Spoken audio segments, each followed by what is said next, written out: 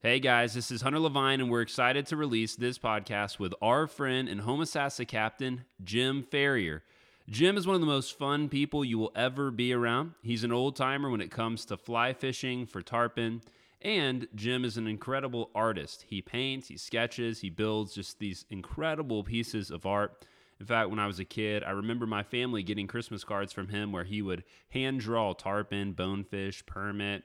And I just remember being amazed at his skill. And so I went ahead and put up a few pictures of some of his art on our website at captainscollective.com, so you can check out the post there. And in this episode, we talk about fly tying, the need for patience, how to deal with clients who need help casting and can't cast well. And we have a lot of fun bobbing in and out of other various topics. Captain Jimmy Long from Homosassa Outfitters also hops on this podcast since we recorded it at a place that he regularly frequents called the Poon Bar, and Jimmy and Jim have been longtime friends, fishing and guiding together. We really appreciate all the support you guys have been giving us. Please continue to send us feedback. Feel free to shoot us a message on Facebook or Instagram or email if you have any ideas on how we can continue to grow the podcast. I hope that you guys enjoy. This is the Captain's Collective. Success is a gift. Excellence is the only thing to strive for. Out in front of those, He tried to eat it. He tried to eat it. Hit him. You got him. He's on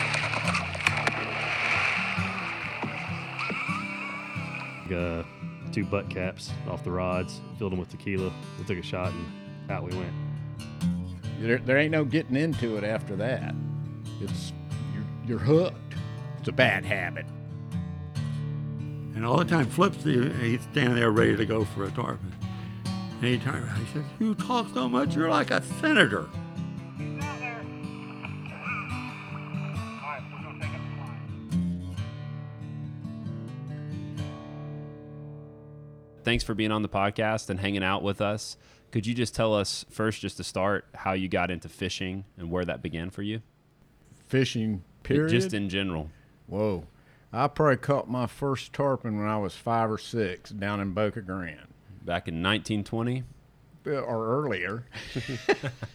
Now, we've always tarpon fished. I used to go to Boca Grande as a toddler back when you had to go over on the ferry.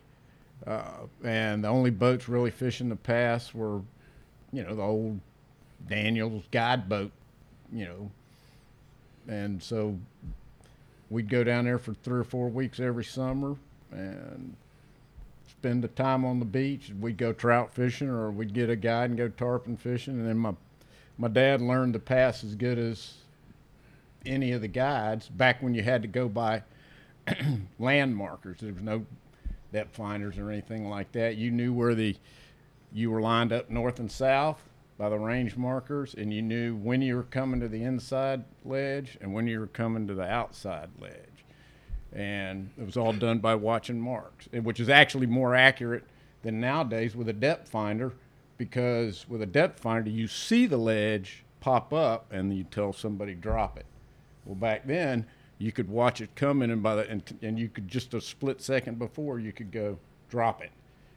And it would go right over the edge, and that's where you would get bit. So anyway, I've been fishing down there for Would you forever. go down there with your family? Is that who you go down with, your yes. dad? Or Yeah, we'd spend all summers down there, growing up, all the way through high school, college, and I just got back from there, taking Dad fishing.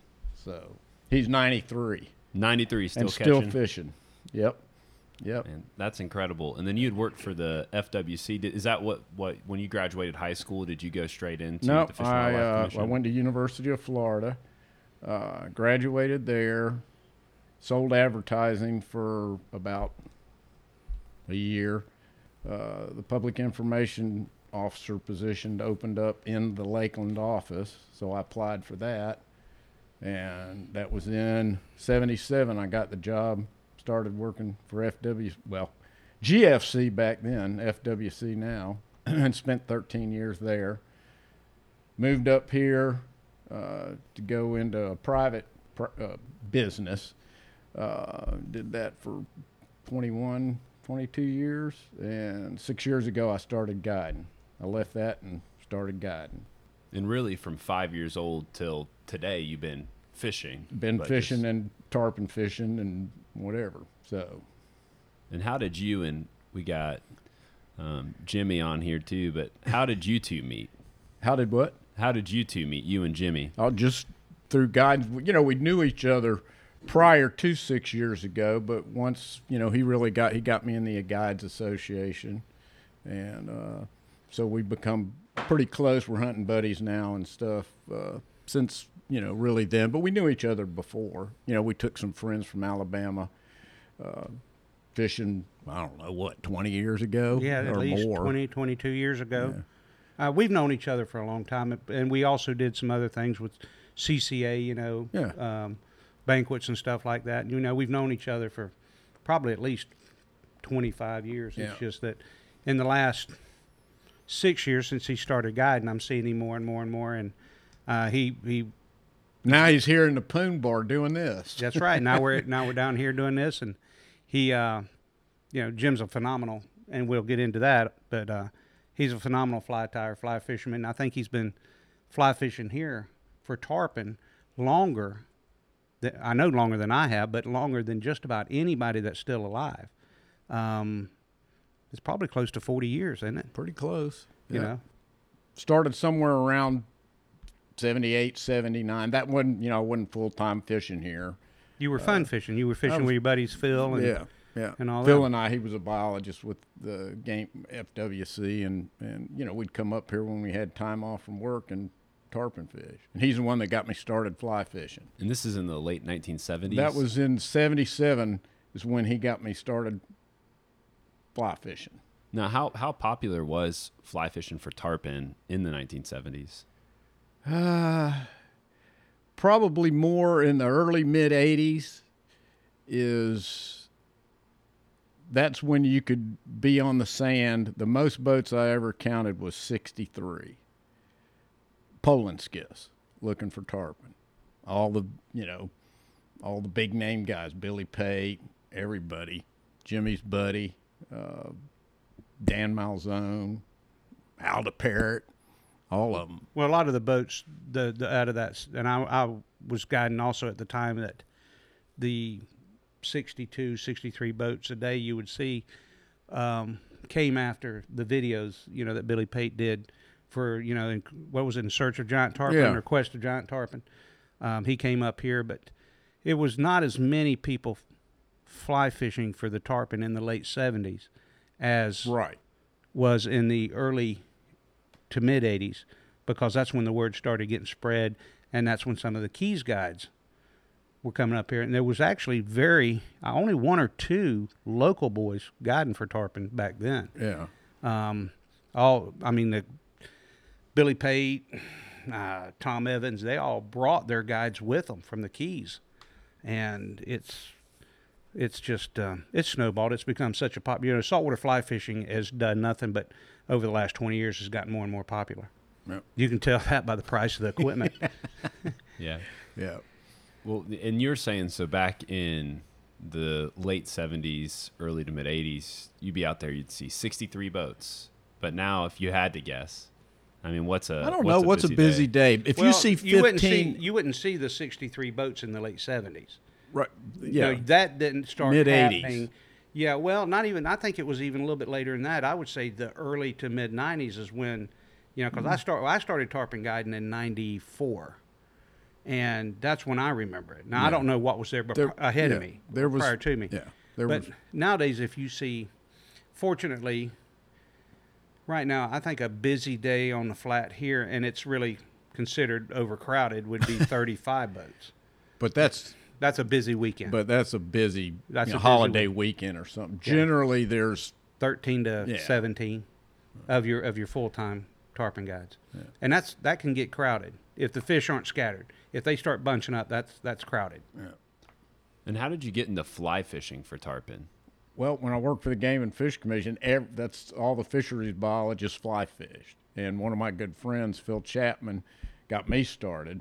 And I think probably the first fish I caught on a fly was a nice snook. Snatched it out from under a dock. And once you do that, It's all over. And then once you put a tarpon in the air on a fly or just see him eat, there ain't no getting into it after that. You're hooked. It's a bad habit. An expensive habit. Yeah, that's what I mean. It's a bad habit. And obviously, like, Jimmy was saying, it's snowballed a lot. But back then, I mean, there probably wasn't nearly as much gear. Or were you having to kind of get by with some minimal gear? I mean, what was that time like? You had glass rods for the most part. Some, it was just starting to, get in. I've got some old Fenwick, early graphite rods. I've got an old Fenor reel right over there that's, it's smaller than perhaps what you'd fish, as far as arbor size for redfish or anything else. And that's kind of what you had back then. And you were telling a story at lunch today that was a really good story about fighting a fish for a real long time, and you had 16-pound tests. You said they didn't even have 20-pound tests. No, that was prior to actually having a line class, a 20 line class. So, yeah, I was fishing with Bill Greer. He was another GFC guy, and he'd brought his shy poke down from Tallahassee, and I met him at Bayport, and we went out of Bayport. Came out fishing. He fished all morning. I poled him. We saw a bunch of fish. Didn't have much luck. Sat down and ate. And at one, he said, "Well, you get up. It's your turn." I go, "Thanks. It's already been all morning." Anyway, so I got up, and here comes a big string. I mean, just a long, probably 100 fish strung out one after another. And I put it in front of the first fish, the 10th fish, the 20th fish. As they're all going by, none of them would eat. They'd all got past us, and I threw a long cast just to the side of the school, stripping it right at them. And that big one turned out and ate it, and that was 10 hours. 10 hours? 10 hours. And you said you had boat trouble on top of that? We had boat trouble, which was part of the problem. There was a leak in the gas line on Bill's boat, and so you'd have to pump the boat, crank it up, chase the fish a little bit, get some line back, and bloom. But once it calmed down in the evening, the fish just pulled the boat, pulled us everywhere. Probably pulled us from Pine Island to the Chaz River, back to Pine Island, back to the Chaz River during that time. He just towed the boat. And nothing else, I couldn't do anything with him. We got him up, but wasn't going to stick a kill gaff in him. Wanted to lip gaff him and tape him out and, see what he was. I was pretty sure he was over 100. Caught enough, seen enough in the ice house in Boca Grande, down when almost every fish that was caught was killed. So I had a pretty good handle on what the weight was, and I was pretty sure this fish was over 2. But we wanted to tape it and get the tail under the bow of the boat. Bill would run up with the lift gaff. I'd run to the back of the boat to try to get him back, and the fish would scoot off 20 feet. Stay there for a while, work at him again. Finally just broke off. Right there at the boat, I turned around, sat down, and go, that's why they call it fishing. So did you after say it 10 that hours, calmly? Yeah, I actually What did he say? I actually said it pretty calmly. Well, I think after 10 hours of tugging on a fish, you probably don't have much energy to get upset about. Just paddle at that point out of gas. Well, just we paddle were back out to of the gas.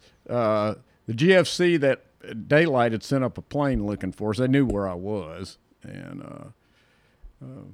we were getting towed in at that time by a guy who'd been grouper fishing all night, so he towed us in. So anyway, Man, that's an incredible story. Just hearing about the chaos of the motor braking. It was one of it was one of those fish that couldn't jump, even from the get-go.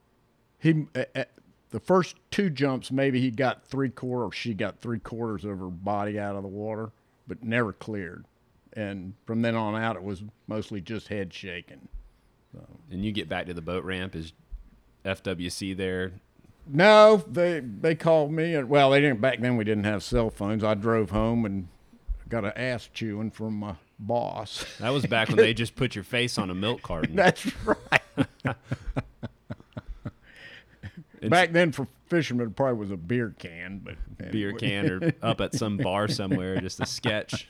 just a sketch, a hand done sketch, and and so you start to get into fly fishing, and I've heard and seen that you tie incredible flies, and I know that you also do art, and you have the ability to draw. Do you paint, or do you just? It's watercolor. Watercolor mostly now. Yeah. And how did you end up kind of getting full into tying and the artistry of it all? Well, from the beginning, back when I started fly fishing in 77, 78, I just said, well, you got to tie flies, you got to have them. And, back then it was almost all feathers and, deceiver type patterns, whatever, streamers, but it was almost all done with all natural stuff. And I look at it this way. You got to be able to cast, of course, and something that's obviously never really talked about much because some people just think it's a matter of presenting a fly and the fish will eat it or he won't. But it's a matter of knowing how to feed a fish, just knowing feeling your fly line, knowing whether you're pulling it, whether you're coming up on it, and i.e. drifting with the wind or the tide or whatever. And it's just a feel that you have. But the third thing, the way I look at it, for me anyway, is, and now that I'm guiding, I get more satisfaction out of hooking any kind of fish, but especially a tarpon, on a fly that I tied, or handing a fly to a customer and having him catch a tarpon on a fly that I tied. And it's happened a bunch, and not always, but I've had people use their own flies and not do anything and put on one of mine and get it. I'm not saying that necessarily means anything. It might have just been in front of a hungry fish. But I just get as making the cast, knowing how to feed one, but feeding the fish your fly is, to me, that's a critical part of fly fishing. That's what makes it fly fishing to me. Do you use a lot of old time patterns that you first started with, old hipster ponytail hair and all that type of stuff? No, I've I use tying all the traditional tarpon fly patterns, but a lot of it's now done with synthetics. Yeah, we went from you didn't throw nothing but feathers, to nowadays you're seeing a lot of EP flies. You're seeing a lot of the synthetics. I mean, you look at the toad. That's rabbit fur, but it's got a synthetic head. Yeah, so. And I've actually been thinking about, and Jim ties a lot of flies for me because I don't tie flies much anymore. Is going back to some of the old traditional flies that we used to use 20, 25 years ago. And you saw that the last couple of years, that termite that everybody's throwing, that's just splayed grizzly hackle. Well, it's a miniature cockroach. Yeah, it's just a miniature cockroach. And but that's been a real effective fly. And now it's got a synthetic head, but traditionally that might have been squirrel tail, or maybe some people tied it with bucktail, but just some natural hair that made the collar or the head, shoulder, whatever. But now, you're using a lot of these, brush, these EP brushes and stuff. It's just an easy way to make a head. So. Are you still staying with the natural materials? Is that what you primarily tie with? Flies like that are, mostly natural. But I tie a lot of the, Puglisi bait fish patterns, black and purple, and then toads, and that's got usually rabbit fur or stuff. But I've got a little foamy tail thing that I tie up like a toad that I found worked real good. I've even miniaturized them down to permit bonefish size, and it works real good on those too. But and as the season progresses and you get later in the season, you're trying something different, hoping to have something that, they haven't seen yet, which is rare because there are no new patterns really. It's just a Yeah. variation of an old pattern tied with new materials. Yeah, there's a local guy here that he guides, and he's got this fly that did real good one year on, and he goes, I'm going to patent this fly. And I looked at it and I go, I've been tying that fly for 20 years, so has everybody else. And good luck patenting it. Well, what it is it's his variation of that. Yeah. And, you know, I don't think you can patent a fly. Like I told him, you know, when he said that, I said the best thing to do is for you to tie a dozen or so and give them out to your friends, because that's about all you're going to notoriety you're going to get out of it. The thank you. That's all the thank yous. You know, Please, and there's thank nothing wrong. No, you know, there's nothing wrong with having that, but you know, Jim's version of the Puglisi baitfish pattern is a little thicker. Actually, in my opinion, and I use a lot of his flies, is probably in my opinion, it's a better fly. But then again, it's tied at Jim's house. It's not tied overseas somewhere, you know. Yeah, by- but most of those bait fish are they're real flat. Like if you look at them from the bottom or top, it's, you know, their they're not profile is wide, but minimal. mine I tie real wide. So if you're looking at it from the bottom, you have a mud minnow, or you've got a bigger silhouette from underneath, which is where the fish is going to see it. So, I mean, that's really It's more the only- mullet than pilchard. Yeah, or a mullet, you know, except it's black and purple. Well, the dark Best colors. two colors. Well, yeah. Well, you could go purple and black, Yeah. Well, I've heard you say that, yeah. or black, or purple. Yeah. The four colors. The dark colors create a better silhouette than light colors. And early in the day before the sun gets high, you want dark colors. You know, bright day, bright fly, dark day, dark fly. And But that being said, it's not written in stone. I always, when I used to fish with Ted Johnson, just him and I going out of here, you know, at daylight before we had to be to work, I don't know that I ever fished anything other than a bright orange. This is at daylight. I mean, sometimes, you know, still a half an hour before the sun came up, was either bright orange or chartreuse. And that's what everybody fished for the most part. And Phil Chapman said, have you heard anything? Have you used those black and purple Puglisi bait fish patterns? And I go, no. He goes, you need to try one. So I tied some up, and I don't think I've used anything but black and purple since. But I always used to fish, you know, sunrise orange. So times change.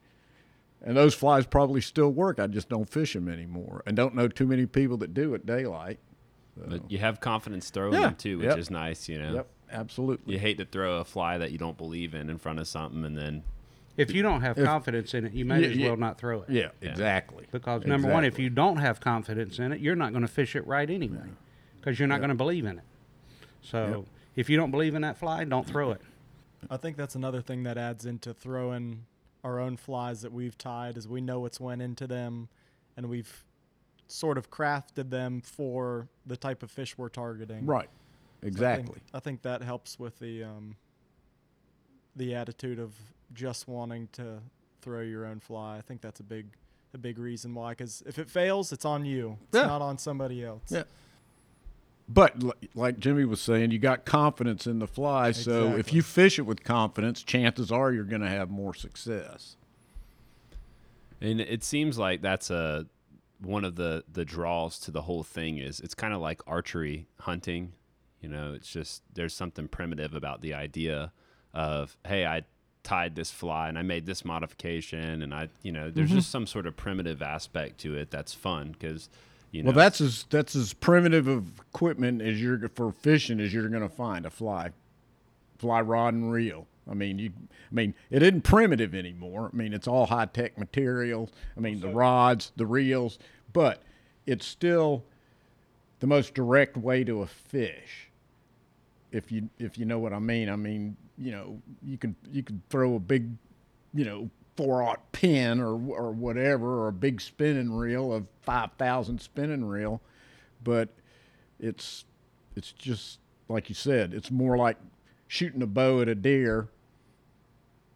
You know, getting fooling that yeah, fish it's- on I tricked you. on something that doesn't weigh a quarter of an ounce. You know, it's just And that's one of the huge arguments too from the guys that say they only tie natural hair and natural fur instead of synthetic, is they like the aspect of using a piece of another animal to trick another animal into into being able to catch that, and that's they like the primitiveness of it, which I understand that. Yeah, but I don't know that there's a whole lot of people nowadays that actually are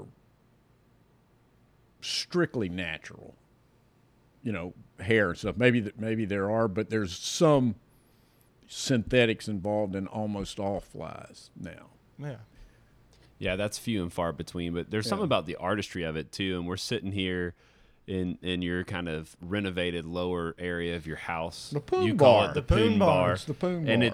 it's a really cool place, and we'll include some notes, some photos in the show notes. But you know, there's art that you've personally done all across. There's a beautiful light fixture above your pool table. It's got a tarpon drilled into an old feeding trough, and some paintings and drawings. And there's also some fun kind of artistry to it too. Yeah. You know, there's something that is enjoyable about the actual act of tying the fly. Yeah. You know, you're hanging out and Yeah. you're You're trying to make that last head knot as small as you can make it, so it finishes nice. You know, there's big old gloopy knot. It's a at the little end. arts. It's a little arts and crafts time. You know, And Yeah. if you don't get too careful, it'd be a slippery slope. You'll start putting those little jewels, those little fake diamonds on some denim jackets, and the arts and crafts could get out of control. Man but- crafts. Man Tying crafts. flies is man crafts. Well, let me tell you, if nothing else, it's occupational therapy. I mean, you know, it can be raining. What are you going to do? You can only nap so long, if you're even going to nap. So you can go up and knock out 2 or 3 flies. Although some of the flies I tied take about an hour. So they're very lengthy, but it's still just a fun way to kind of relax, and get your mind off If you could only things. fish one, what would it be? If you could only fish one pattern, We know the color. we know the color. What's the pattern? What time of day am I fishing for the rest of my life? What time do you want to fish? Daylight, black and Daylight. purple. Yeah. Either a black and purple toad or a black and purple puglisi. So Jimmy's shaking his head, yeah. But Well, it's like I told Mike that time. You got your choice. You can have black and purple or purple and black. yep. And But that's- going back to the colors, I remember the days when the old junkyard dog, Mm-hmm. sunrise orange, and or chartreuse. Yeah. And one year Billy Pate come down here, and you open his fly box, because he was a very sharing person. He would help you. He would show you what he was doing. He opened his fly box, and he's got 24 chartreuse flies in it. That's all he threw all day long. He didn't change flies, much. Now, I'm not saying he never did, but that particular point in time when I seen it, that's all he was throwing. But he had confidence in it. I remember when you and I were throwing chartreuse. Yep. One particular story that I thought about a minute ago was I'd had a good morning with a client. We jumped 2 on chartreuse. So I'm telling a couple of my buddies, and I called Jim. I said, Jim, you need to try chartreuse. He said, I've been throwing it for about a month, So he was having luck too. Is there a certain, when it comes down to some of the details of the gear you use, what type of hooks do you like to use? What type of vise do you Some have? people are real peculiar about the hooks that they like. Like if I'm tying flies for him, he'll give me the kind of hooks he wants. I don't care, as long as it's a good sturdy hook and sharp. And I've found that and like tying that little termite fly, which is sometimes tied depending on the hook, because one manufacturer's like, what is it, that Timco that you like their number 1 is about like the size of a number 5, a 5/0. They're number 1, so that's a real wide gap hook. But like for the termite, I want a real short hook, a short shank hook. I don't want a hook that's got an inch long shank. I want a hook that's got past the point 3/8 of an inch maybe at the most. And it allows you to move those feathers further up on the hook and hide the hook. I don't know. I just like the short shank. But, I mean, when I started, everybody was using 5/0 stainless steel Mustad 34007. That's all anybody fished. And then you spend a half an hour on the bench sharpening each one. So, you used to have to sharpen all your hooks. Yeah. 3407 SS. Yeah. And you remember we used to use the Mustads, those 2/0 Mustads, that bronze hook. Yeah. It's a great hook, but you throw it one day, you better oil it that night or it'll be rusty the next morning. Yeah. But it was a good hook. Yeah. So I Yeah, don't. you're not I too don't. I'm not. particular. No, I'm I've not. been in the shop picky. with Jimmy before. He likes to, He get likes to real have detailed. Yeah. And likes certain hooks, and that's is there when it comes to tying gear. I mean, you've been tying flies a long time, and I've heard from multiple people how great and how respected your flies are in particular. I mean, how much time do you spend tying flies? How did you develop into such a good fly tyer? Just, I guess it's the artist. I mean, you can look in here at some of the things I've drawn and stuff, and I guess it's just maybe an attention to detail and patience. Some of it's trying to figure out a better way to do things. Like I have a technique for making, you could spend 30 minutes trying to pick 4 feathers off a neck to find some that are splayed, where when they put them on the hook, they're splayed opposite. Well, there's an easy solution to that. I pop off 4 feathers,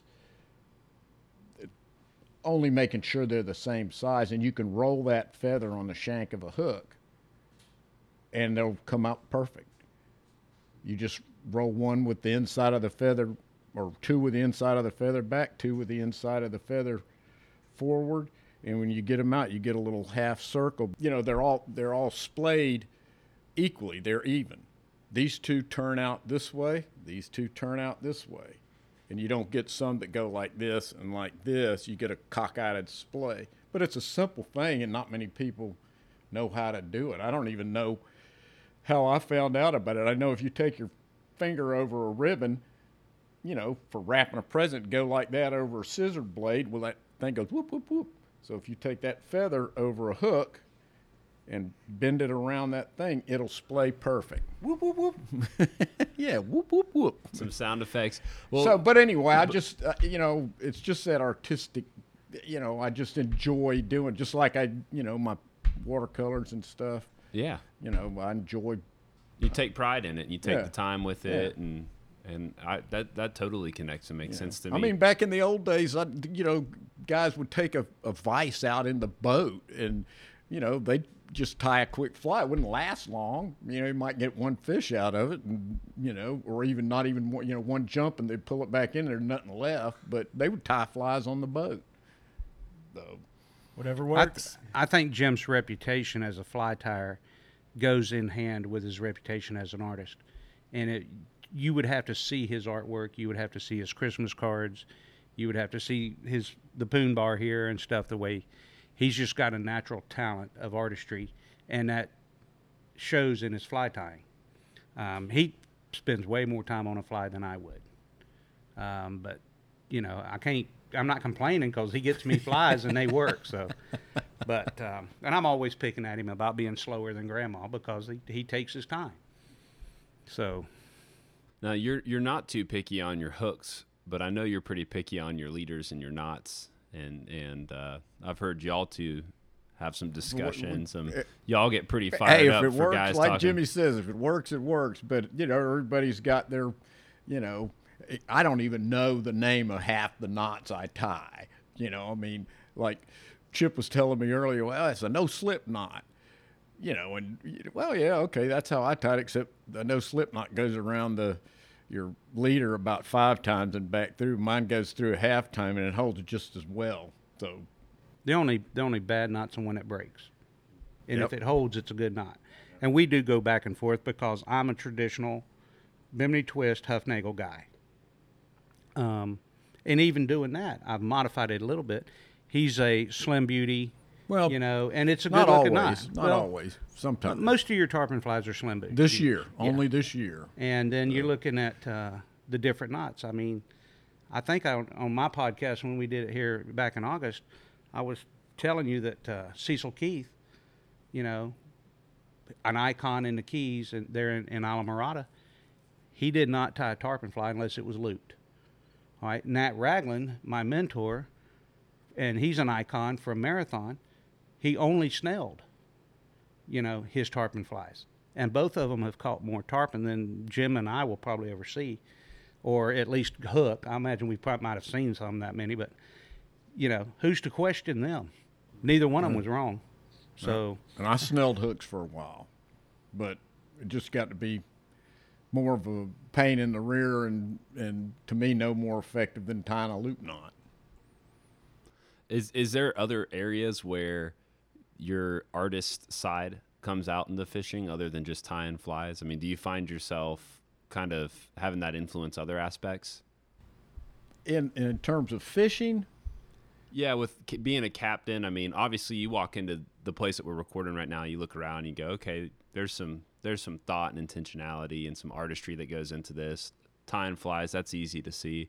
Is there any other places? I mean, that patience, or do you do a lot of photography or anything like that? No, not as much as not as much as I used to when I worked for the GFC, but no, I mean, I do other things. I've got a leader stretcher that you know, I tie up. That's you know, it's got a teak tarpon on it. The frame is plexiglass, but there's a teak carved tarpon in the leader stretcher. So yeah, we got some Christmas cards here too. I'll take some photos of these and put them on there. Where did that tradition come from? God, I started with pencil and pen and ink back eons ago. I don't even remember. I know most people save them because I do sign and number each one, but there's the people I deer hunt with and the Rutlands in Alabama. They have every Christmas card I've ever done in the hunting cabin. It's almost taken up one whole wall of their place. So I've probably been doing it 30 years or more. So that's just, you know, just my way of, you know, giving somebody something special for Christmas. Can't buy them all presents. So I know my dad has some of those original kind of. He's got some of the early sketches. pen, and then he was just giving me grief for getting them off the list. So we're trying to hold on to him. If he'll remember to leave me his address, I'll put him back on the Christmas He's a little bit of a nomad. He's kind of on the run. He might be hard to find. You might have to do an email newsletter or something like that. I think he's sleeping over there, if I'm not mistaken. A Pinterest board or an Instagram account so he can keep up with it. But it is fun just to talk about all the different aspects of fishing. When just to transition a little bit into guiding, what's your favorite part of? You've been doing guiding for about 6 years now.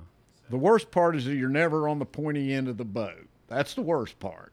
The best part is I get as much satisfaction nowadays as seeing people hook fish as I do when I hook fish. Maybe not quite as much, but you know, that's a big part.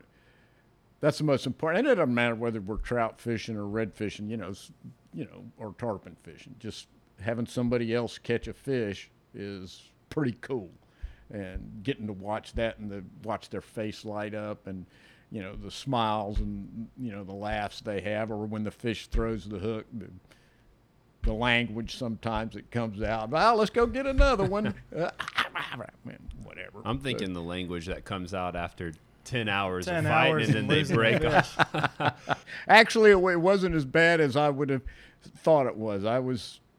I just sat down and said, well, why they call it sounded fishing. like you were basically on the fish. Oh yeah, we could have kill gaffed it for probably the last 4 or 5 hours, but anyway, just didn't want to do that.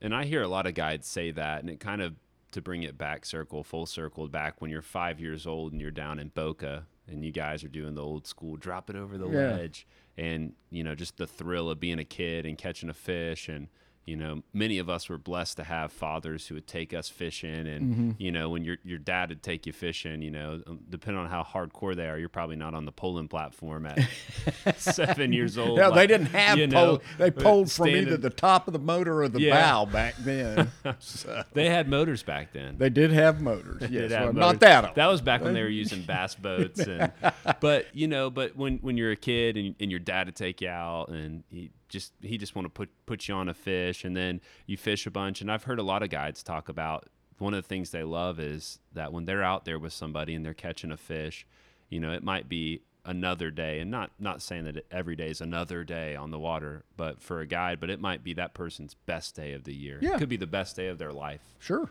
especially when it comes to tarpon. I mean, you know, there's people that have fished here years and not done well on tarpon at all, and I think that a lot of times comes to the feeding aspect and just feeling your fly and everything, and actually knowing how to get something to chew on it. And some people are, you know, my cousin, you know, he fished up here for years without ever even hooking a tarpon. I think he came up one time, this was after I moved here, and finally hooked one. But his son, if he throws into a school of tarpon or in front of a cruising fish, he gonna get it. I mean, that's the difference. The father just, for some reason, had trouble feeding the fish. The son, no sweat. With guiding, are there any particular stories from the past 6 years or moments that were really like, wow, that was my favorite moment of guiding for you? Jimmy's probably got a bunch because he's been after it longer than me. The most frustrating thing, I'm going to switch that a little bit, and I think Jimmy will back this up, is people telling you that they can fly fish, and they come here, they spend the money to get a guide, and they can't throw 30 feet. It's frustrating from a guide standpoint, because you know the fish are there, you know they're going to eat, and yet somebody cannot make a cast. The angler, from a guide's perspective, owes it as much to himself, I mean, to be able to make a decent cast, as he does to the guide. The guide's on the back of the boat poling and working his rear end off to put you on a fish, and yet you can't make a cast. So before you come tarpon fishing, you really need to pick up a tarpon rod, Especially and you tarpon need fishing. to practice. And you need to get where you can throw at least 50 feet, preferably more, and relatively accurate. But, you know, just to come here, if you want to come here and spend your money, but you owe it to yourself, and you really owe it to the guide to, you know, to be as good as you can be with a fly rod. What do you tell somebody, like let's say I call you and go, hey, I want to come down, I want to tarpon fish, I'm not very good on the fly, you know, I book you I got a year.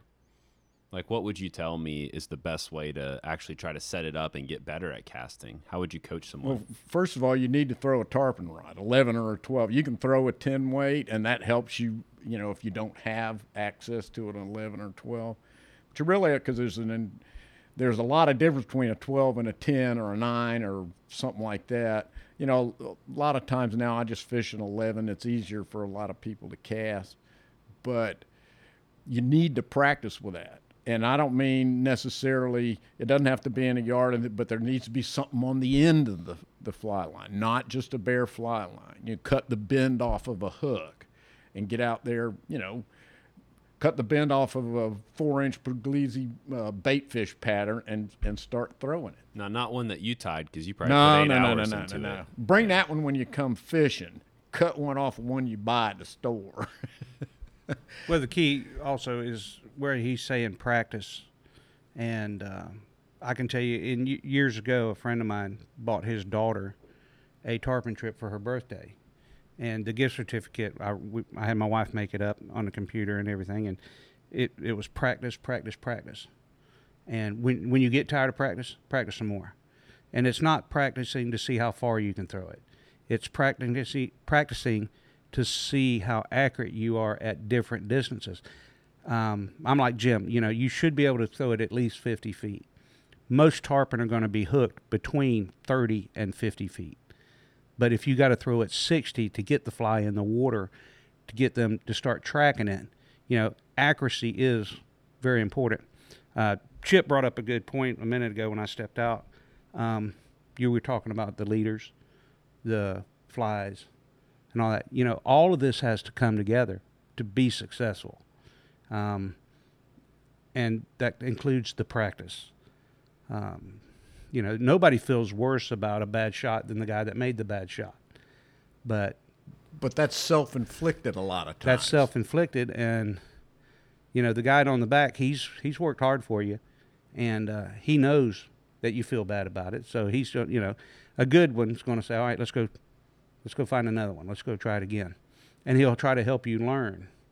But it's really important that people practice. I mean, golfers practice, archers practice, quail hunters practice. They go shoot skeet. I mean, it's not anything new. So just practice. I told a guy one time, get a hula hoop, walk around the yard at different angles with the wind in your yard, wherever, and just don't step it off. Just lay that fly in that hula hoop. And it helped him. When you think about what makes a good guide, what kind of things come to mind for you? What makes a good guide? Well, we were just talking practice, patience. And personally, a soft, mellow disposition. There's a lot of guides that get really bent out of shape when people make a bad cast. But like I said earlier, it's really on them, self-inflicted. So, just being easy, mellow, work your butt off, pull your butt off. But, if something doesn't go right, just like Jimmy said earlier, we'll go find another one. Don't get upset at the angler and yell and scream at him. That doesn't do anything. It doesn't do anybody any good. Right. So, and unfortunately, younger in my career, I was very high strung, and yeah. But I have learned over the years, and that was part of when I told you about how much I'd learned from Nat over the phone, was a lot of just, how to deal with different personalities on the boat. If you got an A-type personality and a real aggressive person, sometimes you can get, hey, listen, you need to listen to me. When all else fails, try following instructions. And then there's other people that you may have to, I'm not going to say coddle, but you just got to deliver it a little bit differently. But most tarpon fishermen are going to say, hey, if I mess up, let me know, And I just tell people, look, we all get caught up in the moment. When I quit getting excited, I'm going to get off the platform. My knees still shake when I'm on the front end and I got one tracking. I still get nervous as heck. And when you lose that, you quit, because it doesn't mean anything anymore. So that's true. I heard somebody say with leading people, they were talking about leadership. It's kind of like you got two sides to your hand. You got a soft side, and sometimes you need to know when to use that and be patient, and then you got a hard side of your hand, and you got to know when to let somebody. Because I'm sure there's times where you're on the boat and somebody absolutely just flubs a shot. Yeah. And then they look back at you like it was like you didn't get them right. And, because Jimmy said they know when they make a bad cast, but sometimes there's some people sometimes it's hard to convince them that you had them where they needed to be. They just didn't do it. They're the type of people that go on the American Idol show and nobody ever told them they couldn't sing. Nobody ever told them they couldn't cast very well. So it's the person that's always going to blame you. Yeah, it's never their fault. It's never their fault. But, hey, that's part of guiding. You're going to get every different which of kind. So, Is there a particular type of person that you like to guide the most? I mean, one that can cast. One that can cast. I mean, do you take a lot of young kids out, or? I've got a few. My cousin comes up fishes with me 2 or 3 times a year, and he's a guy I was telling you that can feed a fish. He's really just mellow, easygoing, but he gets intense. I mean, if he screws up a fish, and he won't ever point the finger at me. He'll cuss himself under his breath, and he'll get right back at it. So, I love seeing the younger guys coming up in the fly fishing world. Better that than chunking bait for tarpon. And there's guys like, Stump, Jonathan Hamilton, who Jimmy and I know real well. It's a real young guy. He got into it, 5 years ago when we took him fishing, and he's now a very busy fly tarpon guide, and just seeing that and knowing that there's younger guys that are gonna carry on it from a guide perspective, as a guide, I should say, and then the younger people, and because of his internet, he's very savvy with the media, and so he's getting a lot of younger people that are coming in wanting to fly fish. So I think that's very important. So we're sitting here in the Poon Bar. Very apparent you're passionate about tarpon. Is there a fish anywhere in this world that you haven't caught yet that you would really like to catch on the fly rod? I haven't decided if I want to catch a sailfish or a marlin or anything like that on a fly. Billfish? Yeah. Yeah, that's... I've caught permit and bonefish on fly.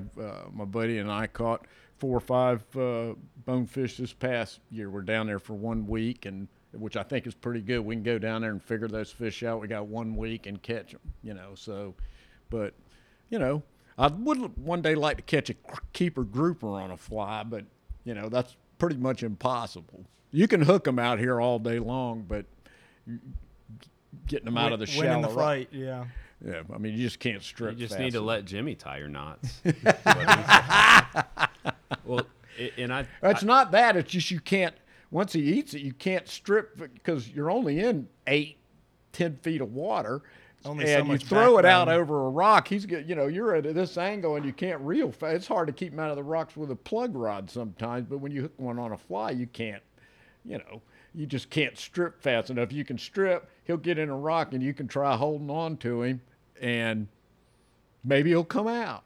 I had a lady angler with me 3 years ago and caught one that was a keeper, and it took her about 15 minutes, and about 14 of those was waiting for the fish to swim out from under a rock. She'd just keep the rod tight, and when he moved out, she'd pull on him, and he'd go right back in again. So, well, if you start figuring that out, you might have a whole nother thing going on down here, man. If you're trying to get grouper on the fly, well, you can gotta catch talk them. to my buddy Jim. I've caught 34 or 40 fish on a fly early. Most of them are 6 inches to a foot long, but But anyway, but no, I mean, to me, the tarpon's the fish. If you ask me, it's you can go offshore. I've caught a bunch of mahi on flies, and they're fun, but there's nothing like seeing a big old submarine coming straight at you, and you make a good cast and watch that maul open up and suck that little old bitty fly in, and game on. They jump, they run, and they're pretty. So, well, and you talked about loving to see the next generation of guys who are valuing fly fishing, and obviously there's been a big wave of interest in fly like fishing. you guys. Yeah, that are interested in what, you've been guiding for 6 years, but you've been fishing since you were 5. Yeah. And you've been fly fishing since, you said, 77. 1977. Yeah. What is it that you're hoping to see and pass down to the next generation? That they'll take the same passion for it that I do, because if they'll take the passion for it, they will do what's necessary to help preserve the fishery. And that's pretty much plain and simple. Without them, there won't be anything to preserve the fishery. And it doesn't necessarily mean fly fishing, but it seems like fly fishermen are more passionate about the species that they like to pursue, like tarpon, than other people. And now that's not, always true, but I think there is a certain passion there that they don't want to see go away. For conservation. Yes. Whatever to do, you see the Bonefish and Tarpon Trust thing over there. Well, that's a lot of the people involved in that are fly fishermen. And, so. Yeah, that seems to be a genuine concern across the board, and people are talking more about the health of the water and the health of the fishery and the populations. And there seems to be, even with technology increasing, just for instance, we're able to sit down and do a podcast, and you're able to sit down with us, but allow others to hear, and people are able to share information and stats and data and all that. Right. And so, and that's a lot of the younger people. Able to pass it along. Is there anything that you're concerned about with the next generation? Just instant gratification. Some of them aren't willing to put the time in.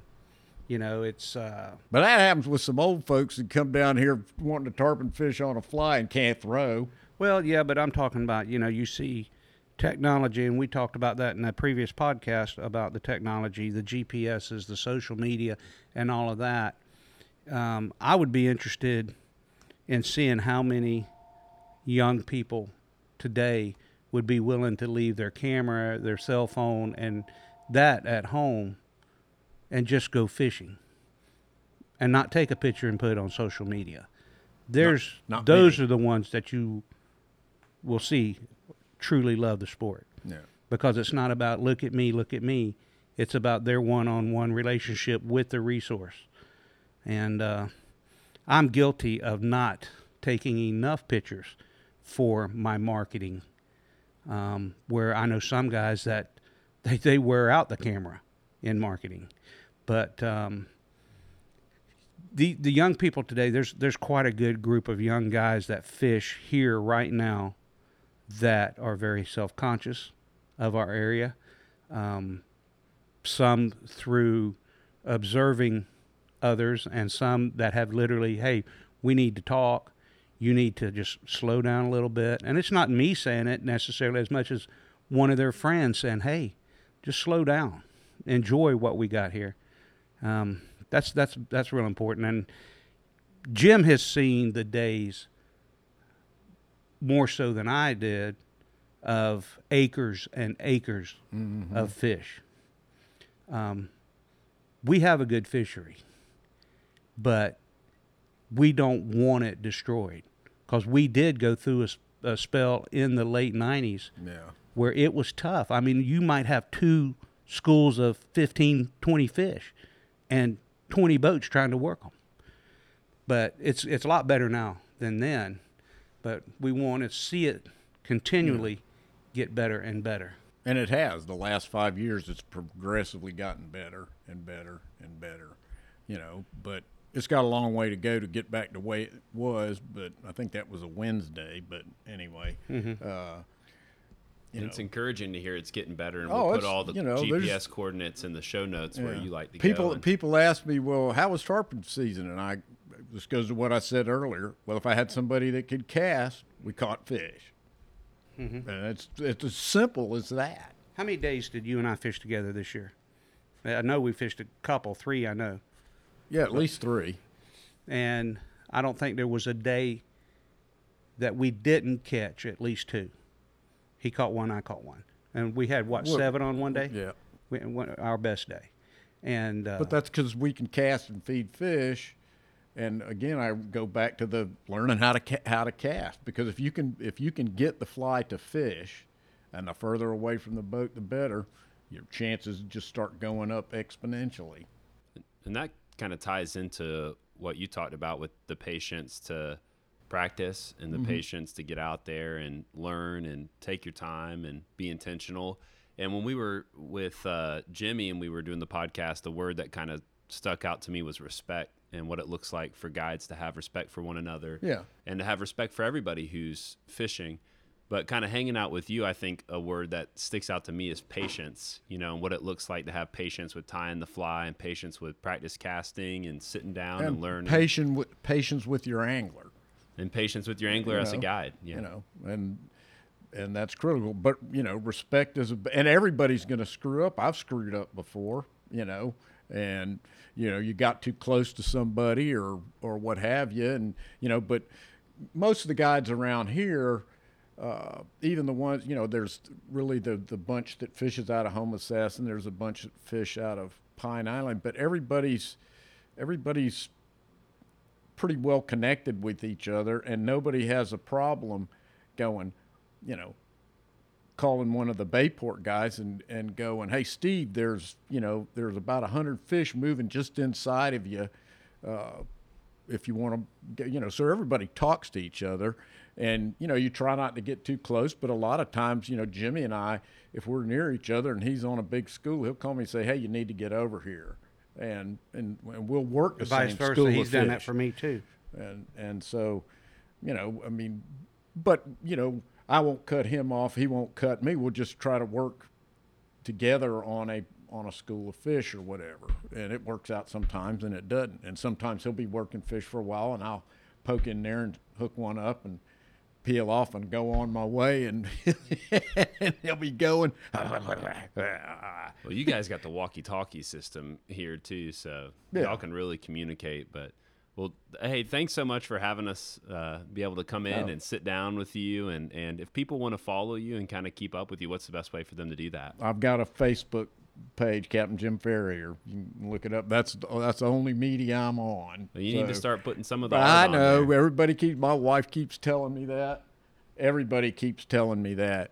So, speaking of the wife, she's looking over my shoulder. Yeah. She just came in. But thanks for having us on and spending time with us, and we appreciate it. My pleasure. Absolutely. Hey, guys, thanks for listening to the Captain's Collective. We hope you enjoyed this episode. If you did, please feel free to continue to share it with your friends and give us some feedback if you have any ideas about some captains or guests that we should have on the show. Hope you guys enjoyed. Till next time, this is the Captain's Collective.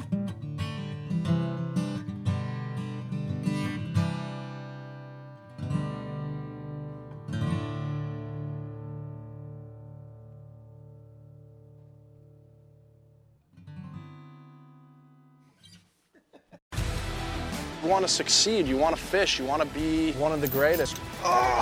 Tune in to West Marine's Life on the Water, presented by Costa Custom Boats, every Saturday night from 7 to 9 p.m. Eastern on Waypoint TV.